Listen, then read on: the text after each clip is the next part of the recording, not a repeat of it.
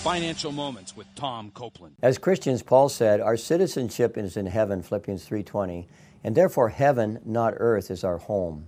In light of our eternal citizenship in heaven, it is the wise Christian who gives generously to God's work rather than hoarding or using money for selfish purposes.